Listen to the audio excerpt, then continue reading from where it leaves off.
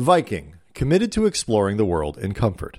Journey through the heart of Europe on an elegant Viking longship with thoughtful service, cultural enrichment, and all-inclusive fares. Discover more at Viking.com. Today on Watching Your Wealth, how to be your favorite charity's favorite donor. This is Watching Your Wealth from the Wall Street Journal. Now, from our studios in New York, here's Veronica Dagher. Welcome to Watching Your Wealth, where you learn all you need to know about building your wealth and protecting your money. I'm Veronica Dagher. Chris Addy is partner and co-head of the Philanthropy Practice at Bridgespan Group. Welcome, Chris. Thank you very much. Happy to be here. Great to have you. So, Chris, obviously, the more you give to charity, the more likely they'll see you as a favorite donor, I'd imagine. But you said even if you don't give tens of millions of dollars, you can become a favored donor. You said one way to do that is to not just focus on overhead, right? That's exactly right. So many donors actually judge nonprofits based on their overhead rate, and they try to provide funding that just supports programs or that goes straight to the kids, many people say. Now, overhead rate is important. It's one of many pieces of data to consider when judging a nonprofit. If you solely focus on it, you miss a big part of the picture, a big part of what it takes for a nonprofit to really have impact. You don't pick your hospital based on the one that invests the least in training for its doctors or IT systems to make sure you get the right care at the right time. So the same holds here. So it's not just overhead. So some other metrics you might want to look at are what? Sort of end results or exactly. Served. That's where I would focus primarily is on the end results. What kind of impact does the organization get for the places or populations it serves, for students, for children in welfare, for the environment? Really digging into that is a place that will tell you about how valuable the services of the nonprofit are and how worthy it is of your own dollars. Good point. You said another way to become a favorite is to think about the type of funding you give. I know there's options of becoming a restricted funder or unrestricted funder. What's the preferred method for charities? I would think unrestricted. Exactly. So ideally, you would provide, once you've done the work to pick the organization that is strategically aligned with you and one that you're sort of all in on, if you will, you'd provide unrestricted funding at the highest levels you're comfortable with, and do that not just for 1 year, but actually at least mentally think about doing it over a series of years, because then the nonprofit can figure out how to use it and knows there's some stability with that funding. So that would be an excellent starting point. That is a good starting point. What else should you consider when you're thinking about making a multi-year funding commitment? Well, one thing to be particularly clear on up front is what are the milestones that you would want to see to deliver the grant in year 2, in year 3, so there's clarity for you and the nonprofit about what is expected and what success looks like for both of you. Now, hopefully, success for you as the donor is just more good of what the nonprofit is already doing versus something wildly different than what they're already doing. And also, it's really useful to ask some thoughtful questions of the executive director, perhaps a board member. Like what kind of questions? Listen to what they say. Ask them what's been holding the organization back from achieving even greater impact. You might be surprised by what you hear. Maybe they need to hire a facilities manager because they operate 10 centers with complicated leases around your city for after-school programs, and that's really a drain on their ability to serve kids. Or maybe they need better training for their frontline staff so that they can be up to date on the latest evidence-based practices. Those are all things that would be considered, quote-unquote, overhead, but all of them can actually help amplify the results that the organization you're supporting gets for society. Oh, good questions. How much time do you think you should expect from staff if you're a donor? Like, say, should you expect to meet with the executive director if you gave, I don't know how much money, pick a figure. I guess it depends on the organization. Like, what's a realistic expectation? Sure. I think the important thing is to right-size how much time you and the organization are spending on any grant or any donation. If you're giving $1,000 to an organization that has a $10 million budget, don't expect time with the CEO or with senior staff or maybe even with any staff at all, to be honest. If you're giving $500,000 to an organization with a $3 million budget, you should be able to meet with the executive director, board members, frontline staff, etc.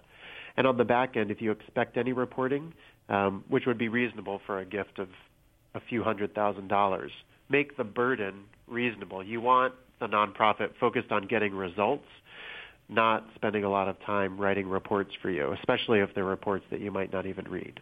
Good point. If you are a big donor and want that time with that executive in the charity, what are some things you should be saying? Are you giving them suggestions on what they might do differently within the charity, or are you just more acting like a sounding board, or a little bit of both? It's probably a little bit of both. And once you're committed to the organization, you really want to act like an employee or an extension of the CEO. So that means you're asking really thoughtful questions to advance their thinking. And if there's an opportunity where you can lean in and support them a little bit more, whether it's, you have some relationships that could be helpful to the organization, whether it's other potential donors, people in your network that can unlock impact for them, pitching the organization in a really targeted and effective way can be highly valuable. Oftentimes, the right introduction from you can be even more powerful than your own grant. Introductions can be huge. What about volunteering? What should you be thinking about there in terms of opportunities? Yeah, there are a handful of ways, and part of it depends on your own skill set, your aptitude, the time that you have available. But you could do anything from volunteering on the front lines where you're mentoring youth or elderly people that are supported by the organization. You could mentor individual staff that are aligned with an industry vertical that you have lots of experience with. So if you're a seasoned HR executive, perhaps the organization needs help thinking through a performance management system and a development program for the staff, and you could do that through mentoring. If you wanted to commit even more deeply, you could think about joining the nonprofit board and lending your skills there. If it's finance expertise, they could need help managing their investments. They could need help thinking about their cash flow, forecasting revenue and expenses, et cetera. So there are a bunch of ways that you can engage. A lot of ways to help out, indeed. Great tips. Thank you so much, Chris. My pleasure. And will you stick around and take our fun philanthropy quiz? I will. Great. Thanks. You stick around, too. Robert Half research indicates 9 out of 10 hiring managers are having difficulty hiring. Robert Half is here to help. Our recruiting professionals utilize our proprietary AI to connect businesses with highly skilled talent. At Robert Half, we know talent. Visit roberthalf.com today. Hi, I'm Paul Vigna. If you do not subscribe to the Money Beat podcast, you are going to feel worse than a short seller on the day of a big rally. Go to iTunes and WSJ.com/podcasts. You want to sign up for this one. WSJ Podcasts. Listen ambitiously. This is Watching Your Wealth from the Wall Street Journal. Now, from our studios in New York, here's Veronica Dagher. Welcome back to Watching Your Wealth. Now it's time for Bridgespan's Chris Addy to take our fun philanthropic quiz. You ready, Chris? I'm ready. I'll All do right. my best. All right, Chris, what's the best philanthropy advice you ever received? I think the best is probably that you can't get the results you want without the nonprofit. Good And many times they can't without you. So it's an important partnership. partnership, indeed. Worst philanthropy advice you ever heard? I don't know if it's the worst advice, but it's something to be aware of, is that when you're the donor, you're always more attractive and smarter than you were before you were the potential donor. Fill in the blank. Philanthropy can buy. Can buy tremendous impact. You can literally save lives. Fill in the blank. Philanthropy can't buy. Well, it can't always buy elections or investments because it's specific tax codes for how the dollars get used. Indeed. If you won $1 million after tax, where would you give it?